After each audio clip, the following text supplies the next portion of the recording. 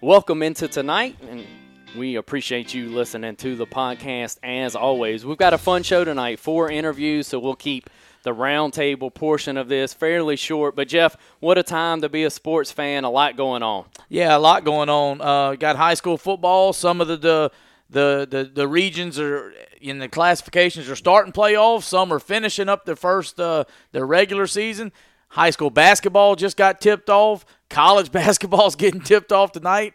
Just a great time. Everything's kind of gelling all at once here in these next couple weeks. Yeah, absolutely. I saw soccer's getting underway, right. Cross country. All the fun stuff, really. We're right in the middle of it. Some big ball games this weekend, and a lot to talk about on tonight's episode. We really think that the 4 interviews we have cover a lot of ground for our listeners, and we certainly hope you think the same. What do we have, Jeff, for our interviews this evening? Yeah, first up, we're going to have Cam Thomas, tailback from Picayune Maroon Tide. They're on a roll. They got a tough game coming up this week. They play a Wayne County team. Both of them's undefeated in the district, so this is going to determine the district champion and the 1 and 2 as far as the seeding in 2 weeks. But Cam Thomas we talk about his numbers and just some gaudy numbers too, running behind that offensive line for head coach Dodd Lee. Yeah, and just a preview.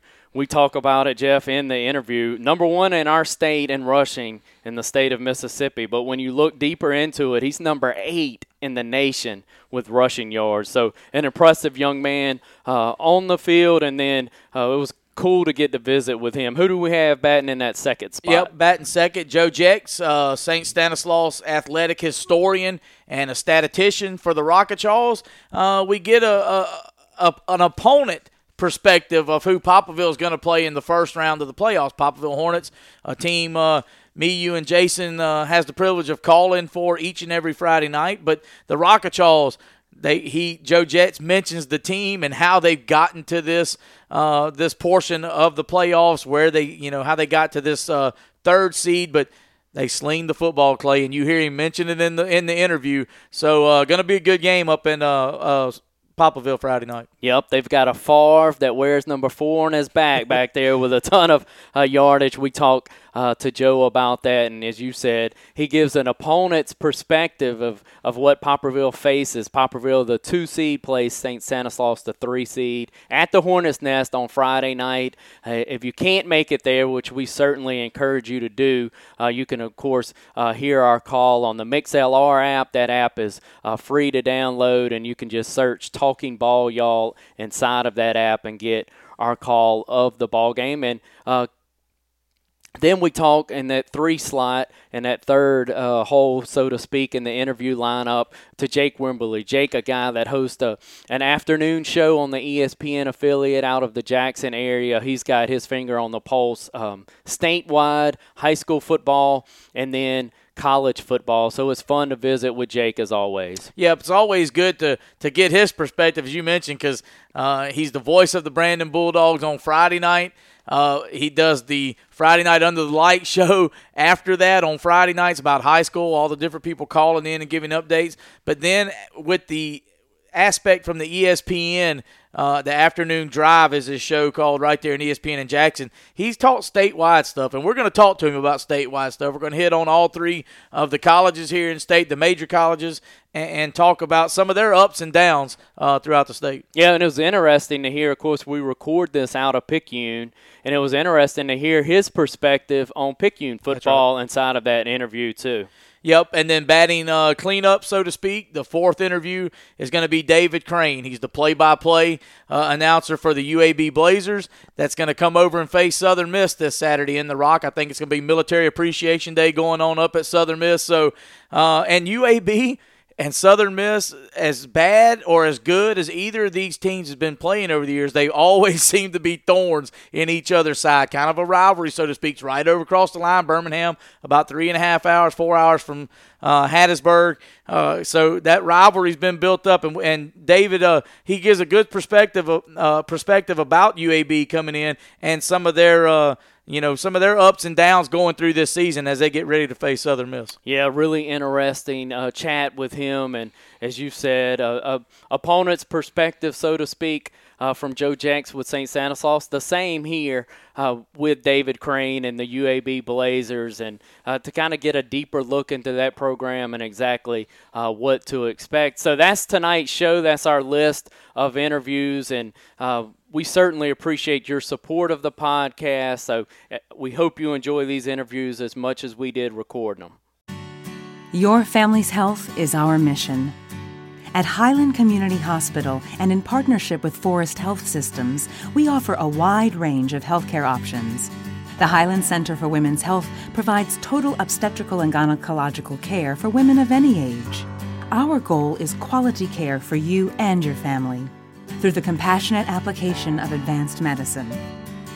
Highland Community Hospital, the best choice for your family. Fortunate now to be joined by Cam Thomas, the leading rusher in the state of Mississippi, and, of course, the lead tailback for the Picayune Maroon Tide. Thanks for taking time for the podcast tonight, Cam. Yes, sir. Yes, sir. How you doing? I'm good, man, and just looking at your numbers, Cam, they're pretty eye-popping, man. Over 2,200 yards, 32 touchdowns. We mentioned being the leading rusher in the state of Mississippi. According to Max Preps, you're number 8 in the entire country. That's pretty impressive stuff. Yeah, it's pretty cool. It's pretty cool to be nationally known. It really is, Cam. Talk about your role in that offense and how dependent you are on that offensive line and the fullbacks, and what it's like to be able to run in space every Friday night. Well, I just try to keep my offensive line up, really. Come in like first drive, we punch them in the mouth and do good stuff. I mean, like my fullback, K, I usually tell him like how it usually is, how it's gonna go down. So we keep a good communication. I really love my offensive line. I really like to keep them up. Those my blockers, my big guys that be in the trenches with me every day. Cam, for the offense that you're in, you get a lot of touches. You get a lot of opportunities. There's no doubt about that. 170 tries on the year from the backfield. Is that something you're conditioning and something that you kind of look at? I would say wear teams down, but the way this season's gone, y'all haven't really had to depend on that as much. But can you see defenses kind of get worn out as the game goes along? Yeah, you can tell, like, mostly, like, in the second quarter, going into, like, third quarter, they wore down. So you can tell, like, on their faces and how they move and stuff. So we keep them in the huddle, offensive line, they be like, they tired, let's get up on them. So we roll with it. Explosive carries. You're averaging 13 yards per carry. You've got a big one coming this Friday night. Tell us, Cam, what you know about Wayne County. 2 undefeated teams in the district vying for that district title this Friday night. Yes, sir. Well, what I'm hearing and seeing, like, they're pretty big. They're pretty big up front. They got some big linebackers. But, they're gonna be in a 6-2, I think. So it should be a good game. A lot of scoring. It should be a high-scoring game. I feel like it.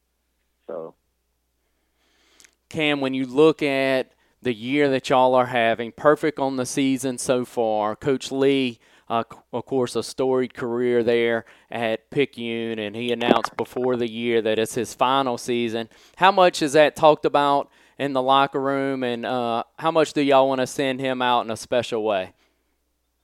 Well, really, we just try to take it day by day, how it's supposed to go. We don't look like what's at the end. We just know that we just want to finish it out big, We just don't want to. We don't want to like end on a good note. We want to end on a very good note. Cam, you're in this offense, and this has been an offense since Coach Lee that has been here that has had some outstanding tailbacks, some guys that have put up some big numbers. Are there some guys that you've looked up to, or some guys in the community that that have toted the rock for Picayune that you're kind of just proud to be in this position in that Picayune offense? I'll have to say I like Kadarius Cross is like my number one, and I have to say Josh and Sean. Josh and Sean. Yep, and Josh Little's just had a kickoff return for Jackson State, and then Sean getting ready to play for a state championship and potentially a national championship. So that's some pretty good role models or some pretty good guys to look to. Cam, we appreciate your time tonight, man, and continued success for the Picayune Maroon Tide.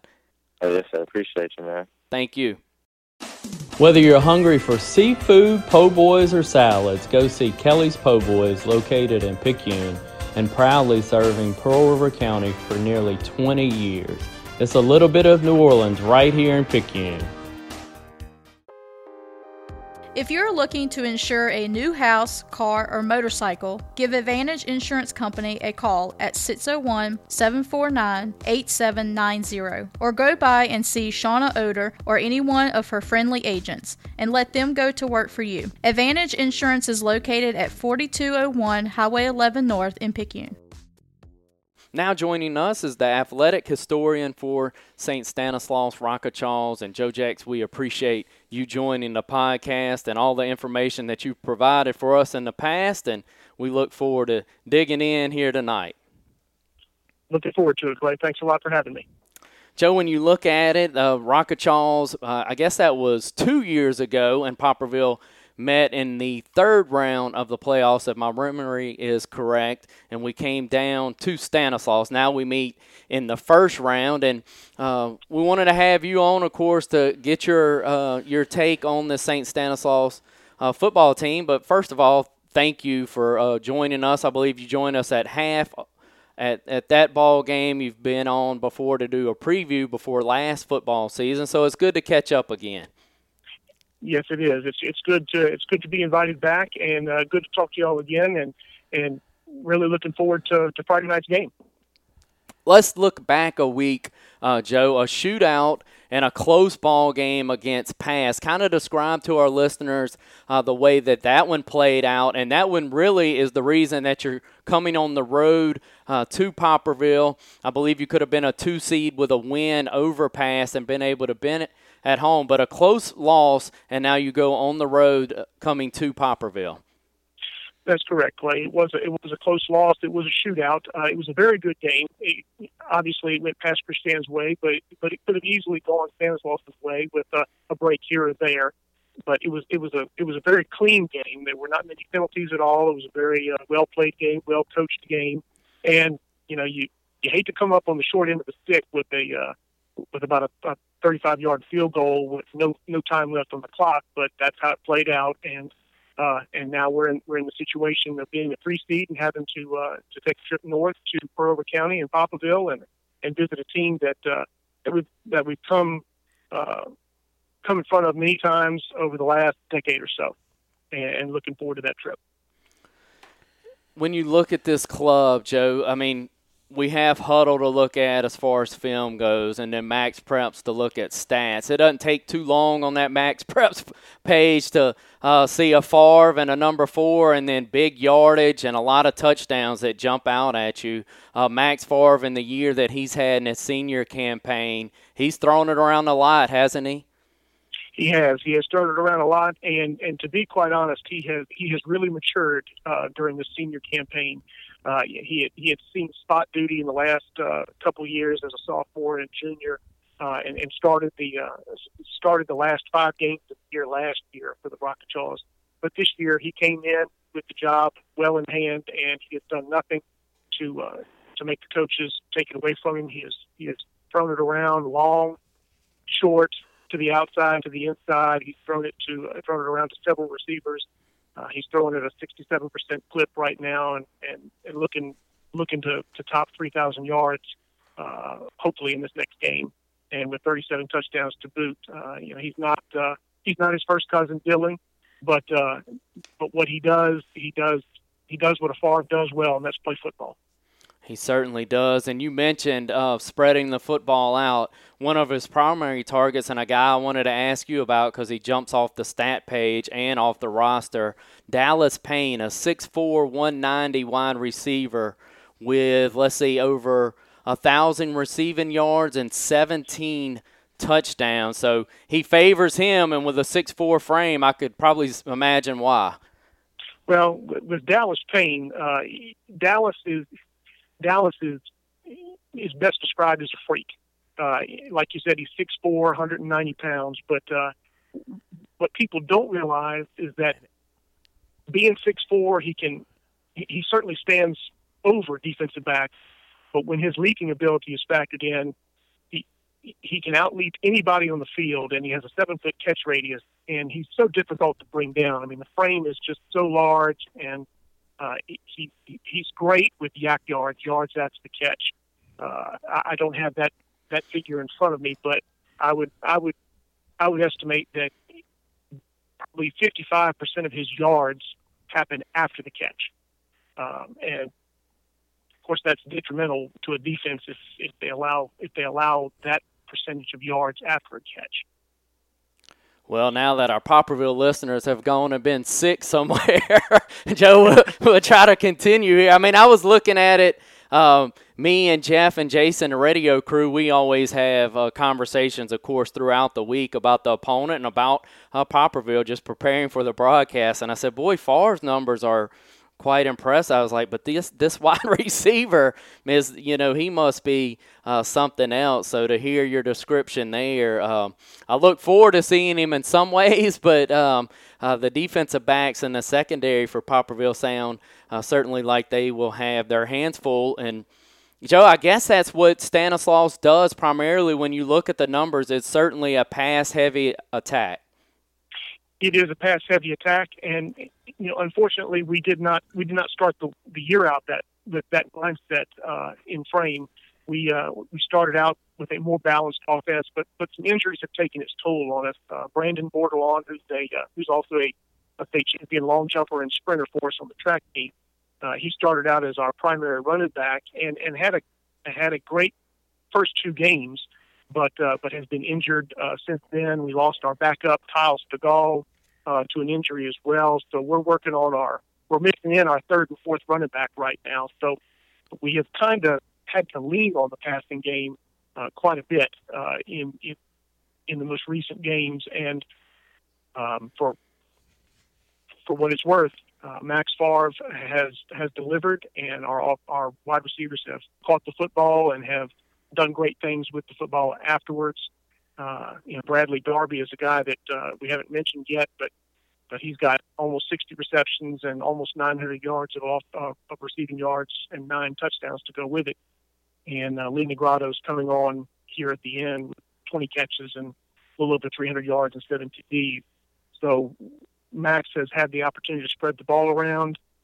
We've been able to catch the ball and do something with it afterwards. But it was not our primary goal at the beginning of the year. It's just injuries have dictated that. And of course, as you well know, calling games and watching coaching staff having to dig down into their depth on the roster to find ways to win, and that's really what Stanislaus has had to do. Joe, when I look back at that game a couple years ago, you've got a good memory, man, and the title you wear there with historic statistician, and you do a phenomenal job of preserving some of the athletic history there for the Rocketchaws, and I know the St. Stanislaus community appreciates it. I know some guys who personally appreciate it from that family and community there. But when we look back at that ball game a couple years ago, I was talking to Jason earlier in the week. It seems like Stanislaus had a young man ejected earlier in that ball game, maybe from the linebacking core, and I was just trying to play back. Is my memory correct on that? It seemed like in the first half, and that maybe played a part in that ball game.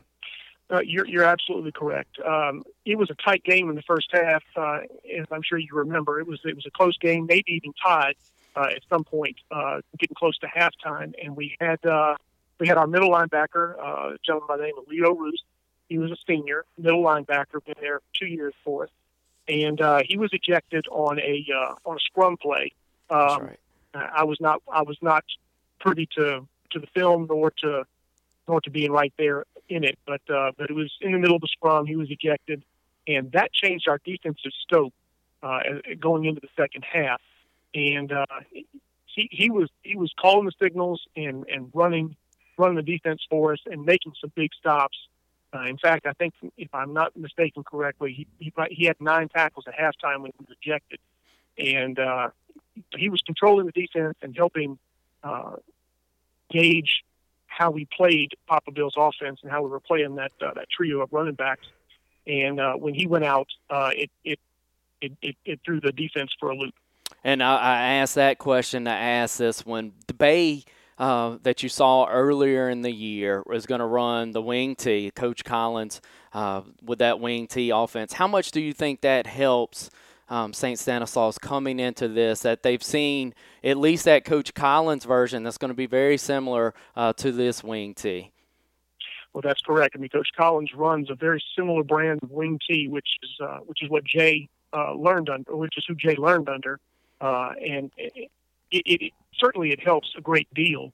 And we've seen a wide variety of wing tee this year going outside of our regular area. Pensacola Catholic, who we traveled to early in the season, they ran a version of the wing tee, as did Central Catholic in Morgan City, and so we've seen different versions, but Eric Collins' version is the closest thing we'll see to it.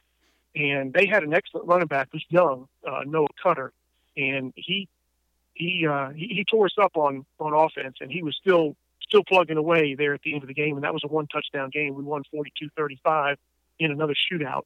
But having seen Eric Collins' offense once this year already,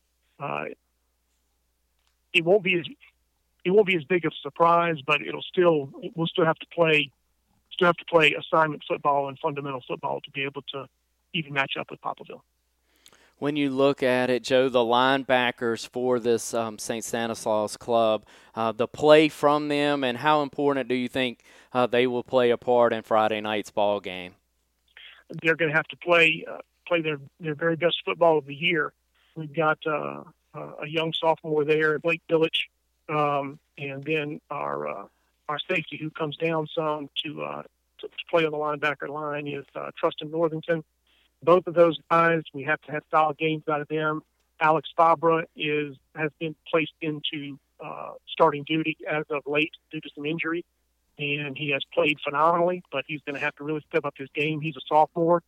So they're going to have to play their best football of the year to put Stanislaus in a position to match up with and against Poplarville.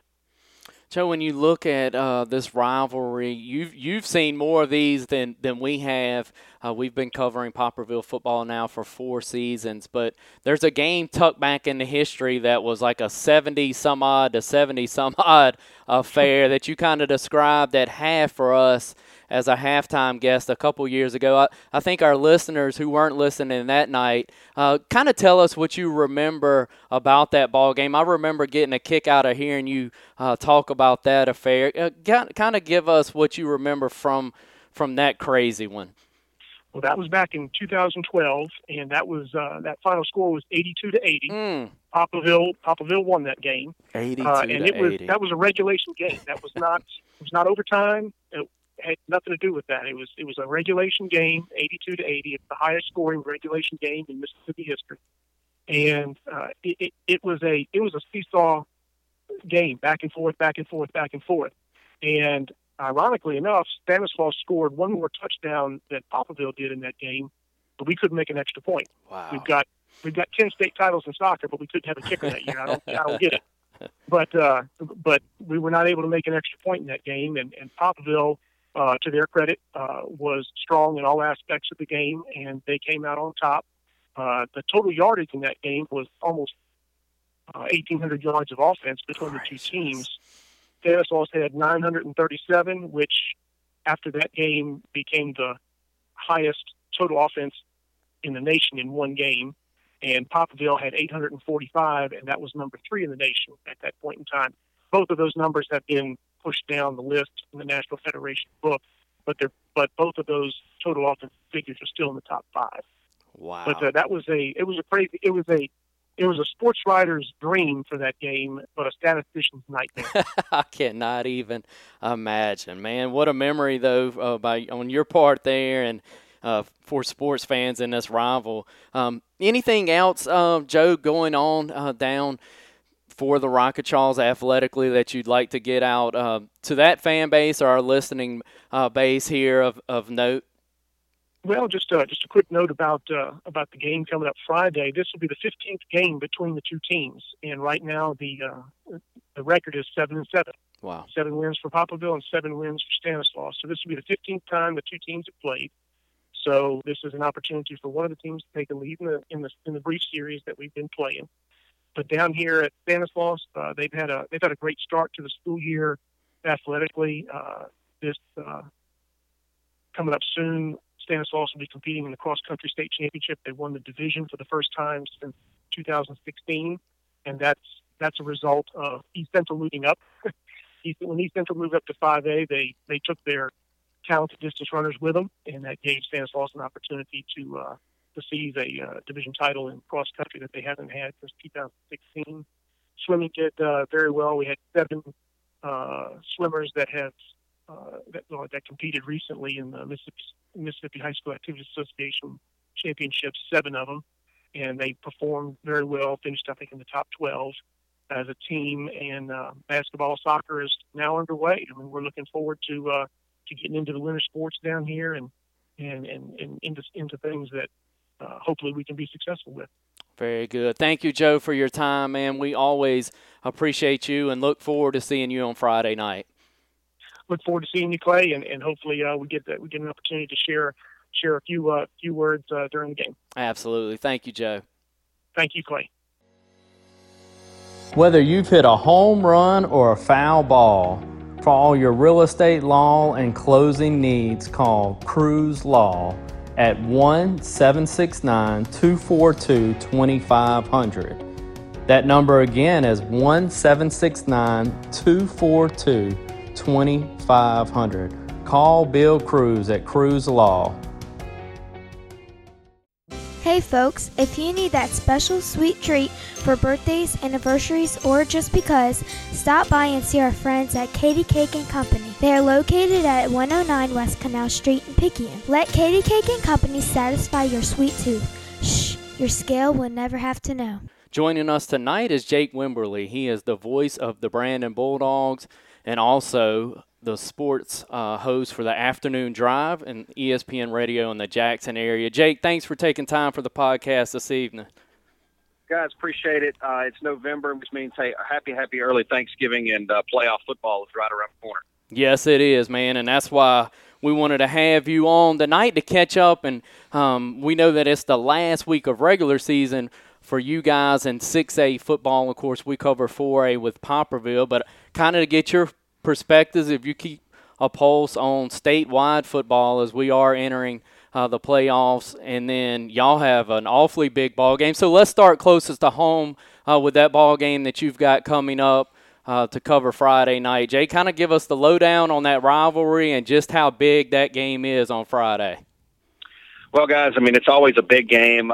You could argue, and, depending on where you go in the state of Mississippi, you can argue that this rivalry is bigger than that one. But, of course, Pearl Brandon plays one of the oldest rivalries in the state, the Rankin County Super Bowl, and it's always really, really big. Now, it really, really amped up about 3 or 4 years ago when they restructured the regions they do every 2 years. And Pearl moved from 5A to 6A, and then they moved them into Region 3, 6A, where Brandon was, living or calling home. So that game got moved from the, first 2 or 3 weeks of the season and the non-conference or non-region schedule to the end, to the region schedule. And, of course, the last several years they've played, either for the region championship and they've actually played in the playoffs last year.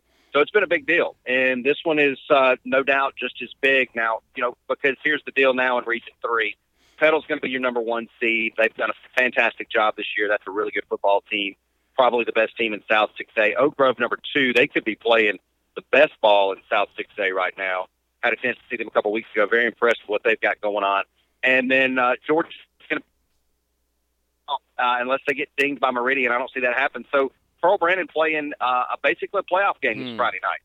Winner gets in, loser goes home. I was told that by head football coach, athletics director Tyler Peterson today as we cut our coach's corner for Friday. And I asked him, I said, hey, look, a lot of back and forth. He said, it's pretty simple. He said, hey, we win, we're in. We lose, we go to the house.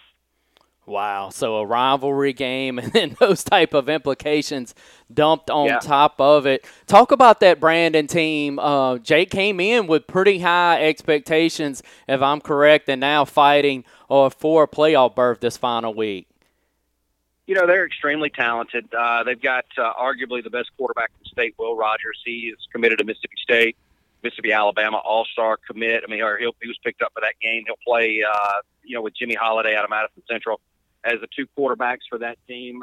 You can debate Ty Keys and some other underclassmen, but senior quarterbacks, he's probably the best in the state. And they've done a great job throwing and catching the football. They got 4 or 5 guys flat-out play, and they've got some good running backs. The problem for Brandon is they have just not been able to close the deal in some of these tight ball games, and particularly on the road. They beat Starkville to open the year.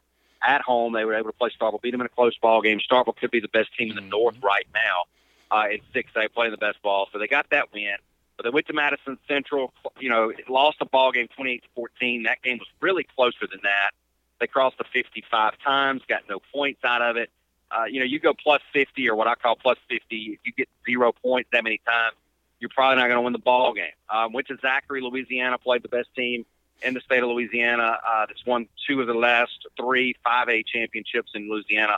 Hey, let me stop you there, Jake, before you go. Sure. Y'all certainly play in a beautiful facility, but if I remember correctly from some of your social media posts pregame, kind of tell our listeners about what that setup was like over there. Oh, Zachary was fantastic. We're blessed to play in a really nice facility, but Zachary's on a totally different level. I don't know where the funding, how that works over there. If it's private donors, it probably is. But you go down south of Wilkinson County and Centerville, you're going to hit Zachary, Louisiana, and it's a beautiful community in northern Louisiana, just about 20 minutes north of Baton Rouge. Clay, I've never set foot in a high school football facility like that. And I'm sure in Texas that's pretty common, but we're talking about a press box that had an elevator in it for a high school football on a high school football campus. And these guys were unbelievable, and the facility was fantastic as well. So, Brandon goes down there and loses a 2-point ball game, 19-17. They lost to Petal on the road, last-second field goal, and then Oak Grove comes in to Brandon and wins the game 35-28. So, haven't been able to close those games, Clay, and you know that it's better than anybody. I mean, you've got to be able to close some of those games, and that's been the reason Brandon is where they're at today. When you look at that region, Jake, of course, Oak Grove kind of gets back into some of our listeners down on the south end, and Petal, of course. But then it always matches up with that coast region. What you've described, a Brandon team, if they do get in, or a Pearl team, whoever gets in for that 4 seed, those 4 seeds from that region are going to make it tough on the coast region, and that's been really the case for a few years now. We had Coach Archie on from Gulfport either last week or the week before, and that's kind of the mindset from the coast. Can we get in and then win a game against this region? That's been a weird setup. I believe it was last year where 1 through 4 from that region won all of their ball games in the opening round.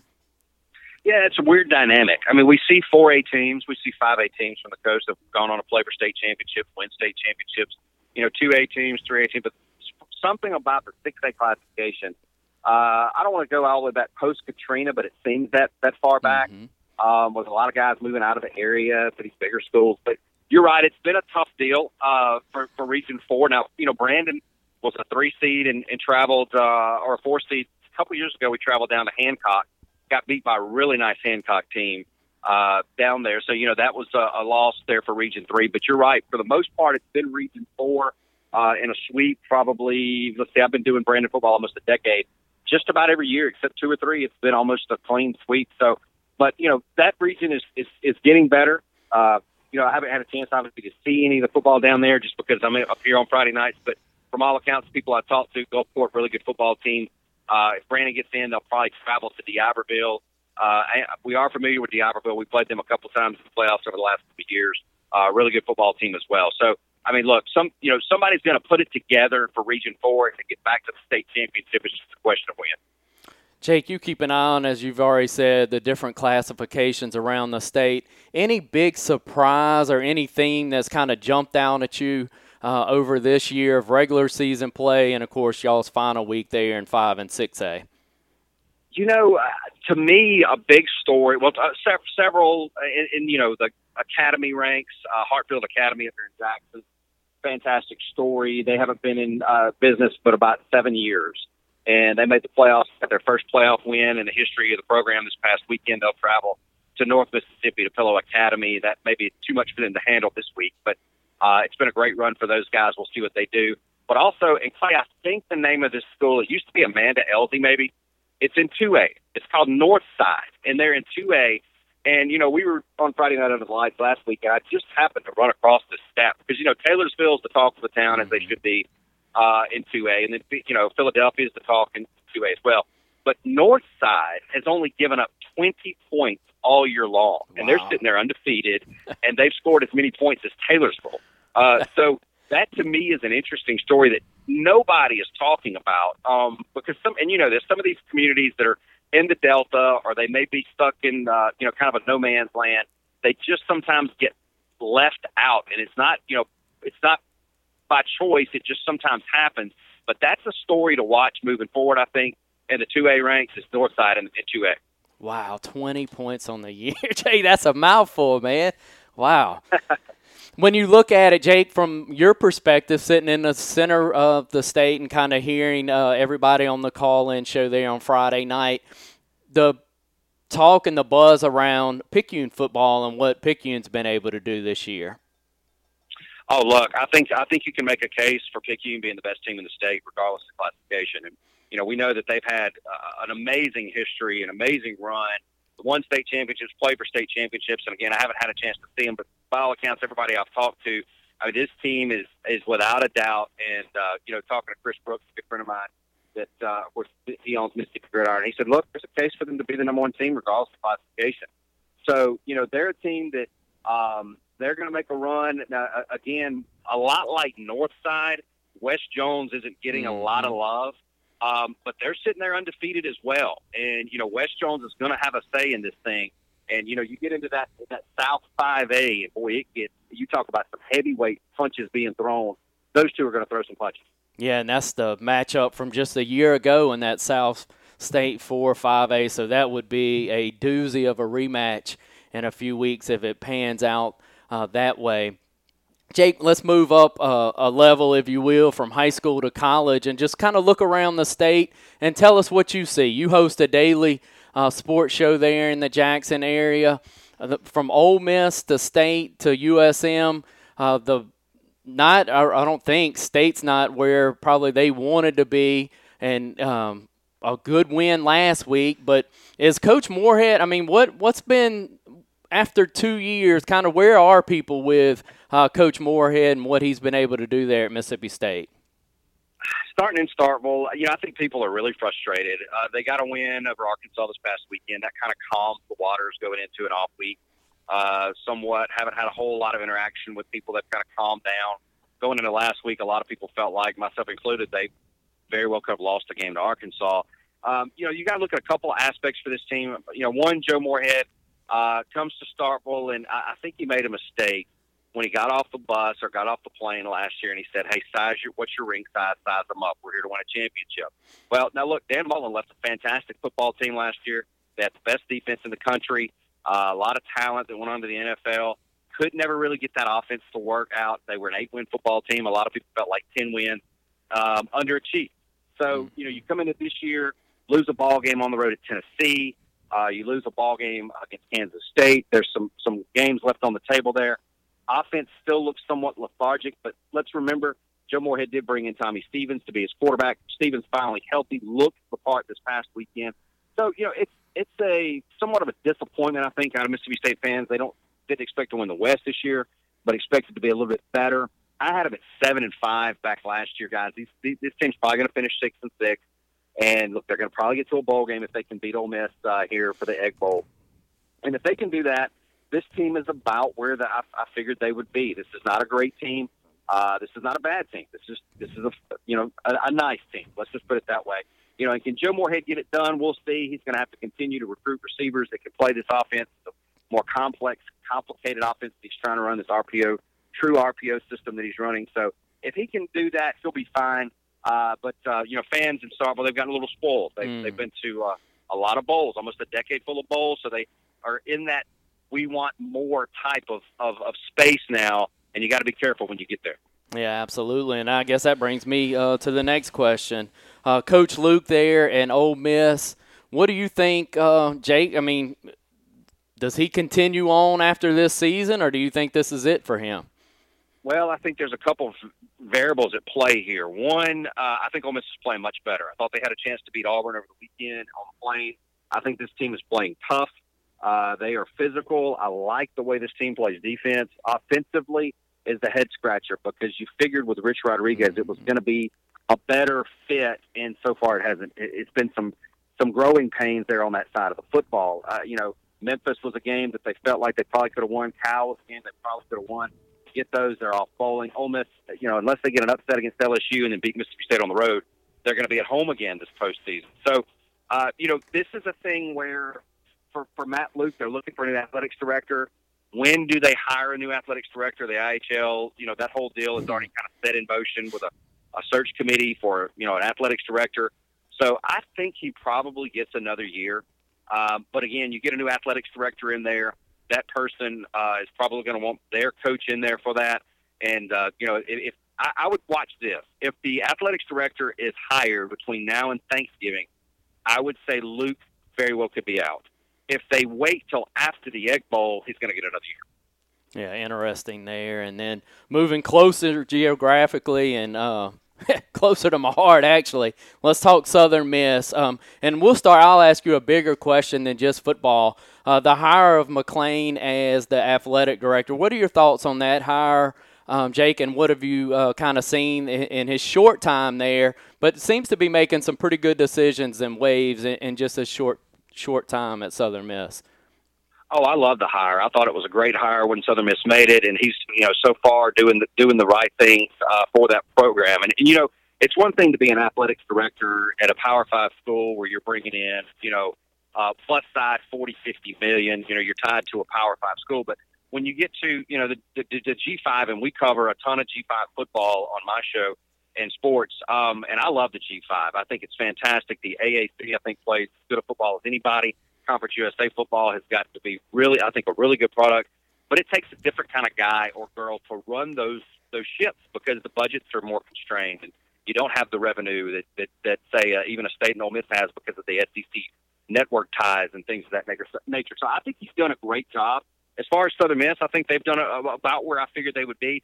I had them as second best team in that division this year at 8-4, behind North Texas. Now North Texas has had somewhat of a slip this year, and they're not nearly as good as a lot of people, myself included, thought that they would be. But look, Southern Miss plays physical.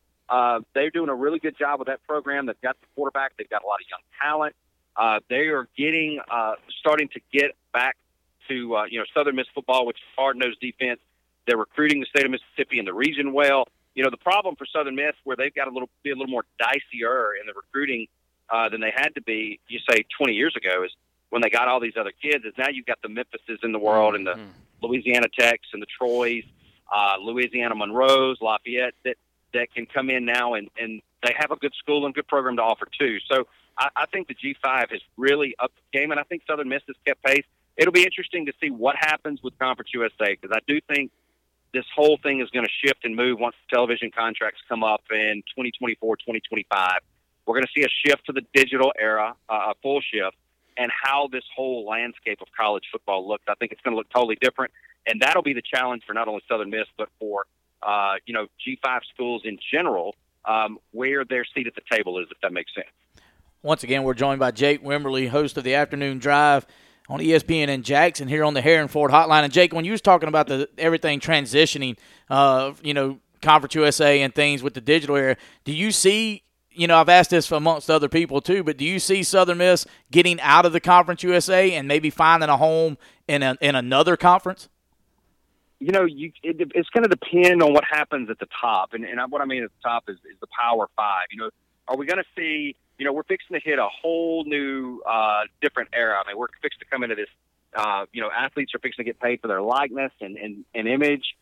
Does that, a lot of people have always felt that the Power 5 may break away from the NCAA and create these super conferences. And, the super conferences may not even look like we think that they would look geographically, just because we're fixing to get into, the Google money and the Apple money and the Netflix money and things of that nature. So if there's a major shift at the top, then yes, I think it dominoes all the way to the, to the other side of the fence, so to speak. But, and then we may see, and I actually like what I'm fixing to say. I think we need a G5 champion and a P5 champion. If we're not going to expand the college football playoff, and we're not going to let the G5 teams participate in the playoff, then they need their own playoff. To me, that's only fair. The college football committee, and of course, when we're recording this, drops their first playoff poll here in about 40 minutes, right, or 30 minutes. But, they're going to tell you that everybody has a chance. Well, guys, we know everybody doesn't have a chance. Right. I mean, Florida couldn't make it in, on the run that they made it, and Boise, they're not going to make – then nobody's making it in. So if we're not going to give these guys a chance, we need to give them their own championship, and I would be fine with that. Jay, I got one more question for you, and then we'll let you run, man. We know you've got plenty to take care of on your side. If you were hiring a football coach, which I guess Florida State's going to be in the process of doing that, we've already named maybe at least one more in our area that may be doing that soon. What are some things that would have to be boxes checked, or some things that you would look for, some telltales on? You look at the Arkansas situation, you would think they're going to be looking for a coach here shortly. What are some things that you would be looking for if you were an athletics director about to make that choice? That's a great question. I think it's going to be school specific. Every coach isn't going to fit every box, if that makes sense. But if I'm going out just generically looking, I'm looking for an innovative offensive mind. That's just me. I think offensive football wins football games now more than defense, the way the rules set up. It's going to be very hard as a defensive-minded coach to win a title. I think you look at what Georgia's going through right now. I feel like that their staff is being hamstrung by the philosophy at the top. You look at the offensive football and what's going on at LSU. They made that switch. They got Joe Brady. That has been a home run deal. So I'm going offensive first. Then I'm going after a tenacious recruiter, somebody that can get out and really mix it up with the kids and understand today's kids as a recruiter. And then thirdly, somebody that is really good with the public. I mean, football coaches can't just be an X's and O's guys anymore. They've got to be, the face of the program. They got to be able to mingle. They got to be able to get out, do what we call the old rubber chicken circuit, go to the dinners, go to the parties, raise money, fundraise. So, I'm looking at a guy that can play offense, that can recruit, and that can fundraise. And I think if you got those, you've got yourself a great start. Well, thank you, Jake, and thank you, man, for your time. We hope to get you back on maybe the week after the state championships and kind of recap what we saw that weekend and wrap a ribbon on the high school season. So we appreciate your time as always. Hey, anytime, guys. Thanks. Appreciate it. Ramey's Marketplace is a family tradition starting back in the early 1950s. Ramey seeks to give families a high-quality product at a reasonable price. Ramey's promises to provide products that exceed the freshest standards in all perishable items. Their motto is, you've got quality in the bag. Stop by and shop at Ramey's today, located at 100 Highway 11 North in Poplarville. Ramey's is the official marketplace of the Poplarville Hornets.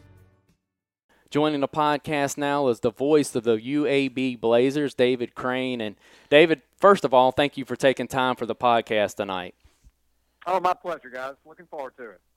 David, a big ball game as UAB is going to make their way over to Hattiesburg on Saturday afternoon, and both teams locked up in that second place in the Western Division, so a lot to play for in a pivotal game, and I guess we'll call it a rivalry game as well. What can we expect from the Blazers on Saturday afternoon? Well, it's absolutely a rivalry game, and Southern Miss won, I guess, the first 9 in the series. UAB won 7 of the last 8, so it's been a streaky series, but a good one. A lot of good games in the mix. Last year's game here in Birmingham was really, really good. Blazers were fortunate to win it in overtime. That was a special night, winning the West Division Championship, got into the Conference USA Championship game, and this was a big piece of a very memorable season for UAB. But this year, it's not the do-or-die game necessarily for UAB or a chance to win a division this Saturday, but it's a chance to stay in the division race. Both of these teams with one conference loss. UAB's conference loss came to Western Kentucky, so not a division loss.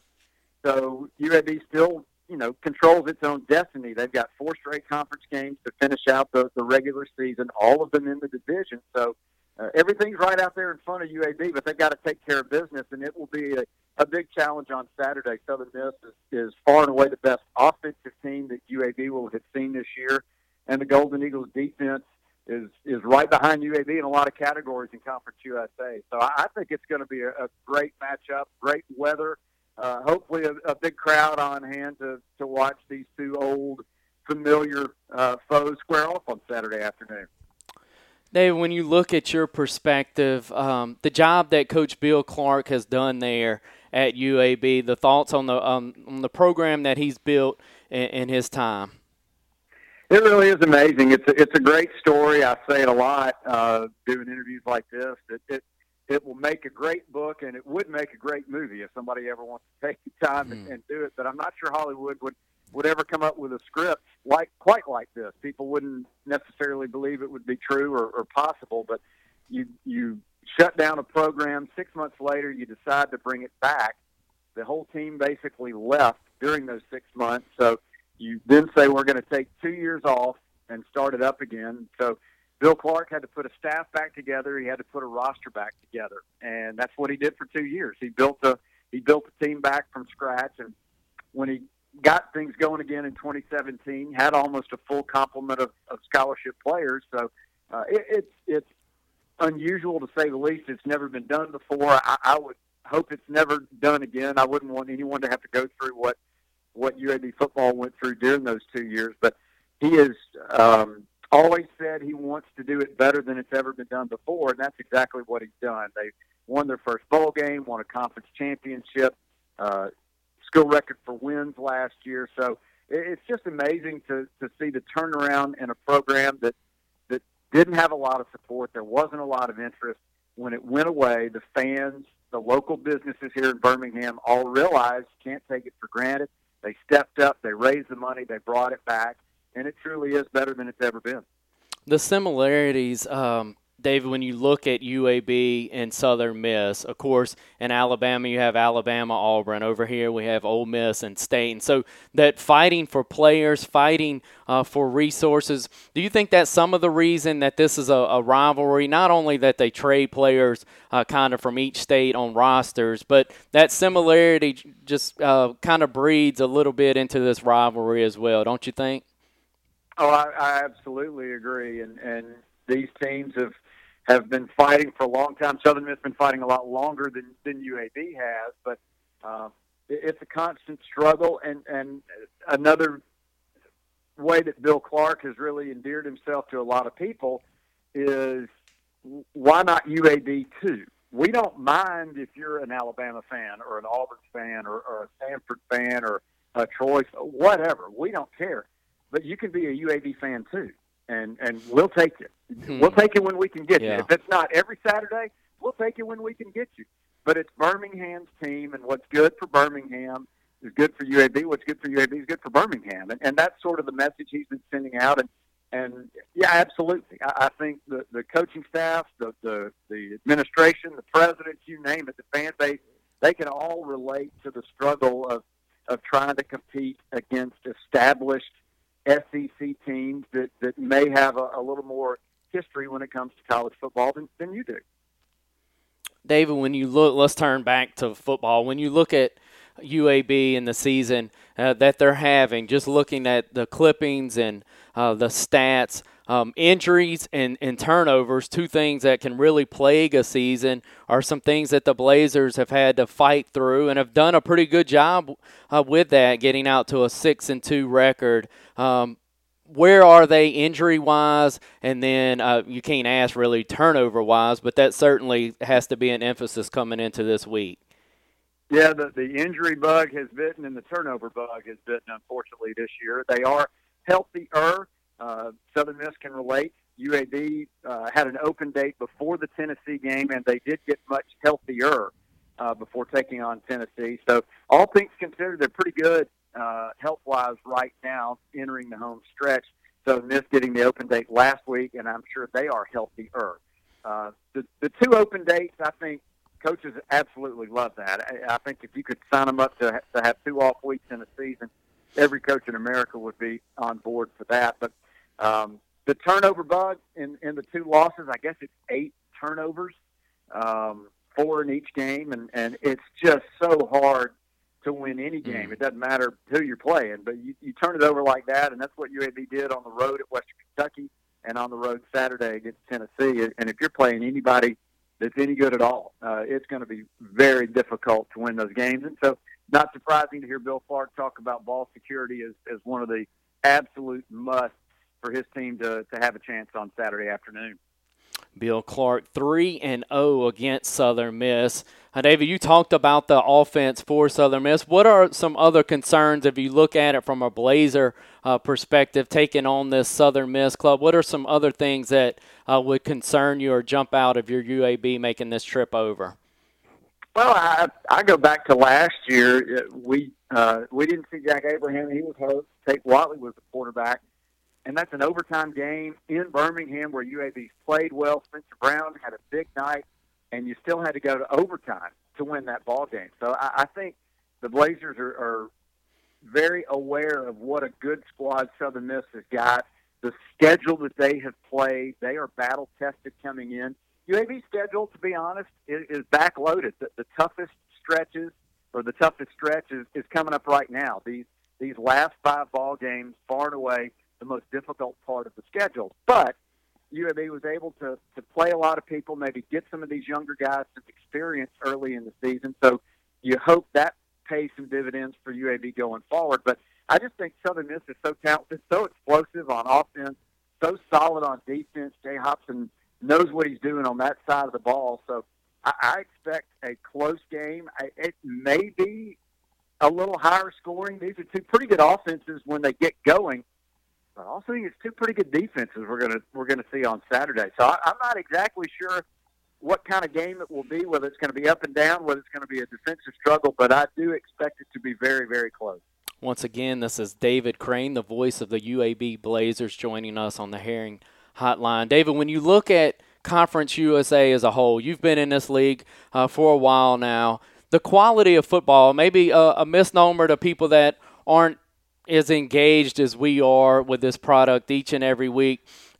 Can you kind of just speak to the quality? I know we've kind of talked about the SEC and fighting for resources, but there's some pretty good football played in this league. There really is, and I think it starts with the coaches. You've got some really good coaches in Conference USA right now. Louisiana Tech's playing some really good football. UAB's playing well. Southern Miss, of course, playing well. I think you're going to fill all your bowl slots this season. You may have somebody, unfortunately, get left out of the bowl picture at the end of the year. But I think this league is better than people think. Part of the problem is the media exposure. We do not have a great television package for putting our product out there for fans across the country to see. I think you're exactly right. The folks that follow this, that support these teams, that go out to watch Southern Miss play every week or UAB play every week, they understand this is pretty good football, and these teams can go and give anybody a run. I fully expect Western Kentucky to go to Fayetteville and come out of there with a win. I think they can absolutely beat Arkansas this weekend. It wouldn't shock me in the least. So it's better than people think, and unfortunately not enough folks get to see it on a weekly basis. David, one last question, and this is we cover high school football here in South Mississippi on Friday nights, and so I'm going to ask a broadcaster nerd question here, but kind of describe what your year, when we get to this point, it's like you talked about it a little bit before we went on the air, but kind of hectic, the voice of the Blazers, football and basketball-wise, if I'm correct on that, and how those schedules kind of collide here. Well, I get asked a lot, what is your favorite sport to call? And I truly do not have a favorite. I love football. I love basketball. I love baseball. And to get to do this for a living is a joke that I get paid to do this. But I will say I do not really enjoy basketball until football season is over. I don't really enjoy baseball until basketball season is over. And this week tips it off. And we've got a basketball game Thursday night at Troy. So I get to drive down to Troy Thursday for a ball game, then turn around drive back to Birmingham, then drive to Hattiesburg on Friday, for the game Saturday. Then we got another basketball game on Monday, another game on Friday, and then a home football game on Saturday. So these next couple of weeks, month, 6 weeks or so, once we get through the holidays, you sort of get into the basketball routine and you can catch your breath a little bit. But it's a little hectic right now, and you hope you don't call someone for traveling in a football game or something stupid like that. But there are no guarantees. Well, you mentioned your favorite to call. Just a little bit of research I've been able to do prior to this interview, I picked up that you're maybe a golf guy too, so you don't truly get to enjoy golf until all of it's over, basically in the summertime. Is that true too, David? Well, and that I've always wondered why I get in a bad mood this time of year, and I think that's it. I don't mind doing football. I don't mind doing basketball. You cut into my golf time, then I get grumpy. And, it's going to be hard to squeeze in a little golf time these next few weeks, but maybe we'll get some decent weather over the holidays. It won't be 20 degrees, and I can get out there and swing it a little bit. But it's again, I am awfully fortunate, very blessed, very lucky to be able to do this for a living, to get paid to go watch games and talk about it all the time, and it's hard to beat. I tell everybody I hope I never, ever, ever have to get a real job. David, we certainly appreciate your time tonight, man, and enjoy your trip. Not too much, but enjoy your trip over to Hattiesburg on Saturday. Thanks, guys. Always look forward to coming down there. Thank you, man.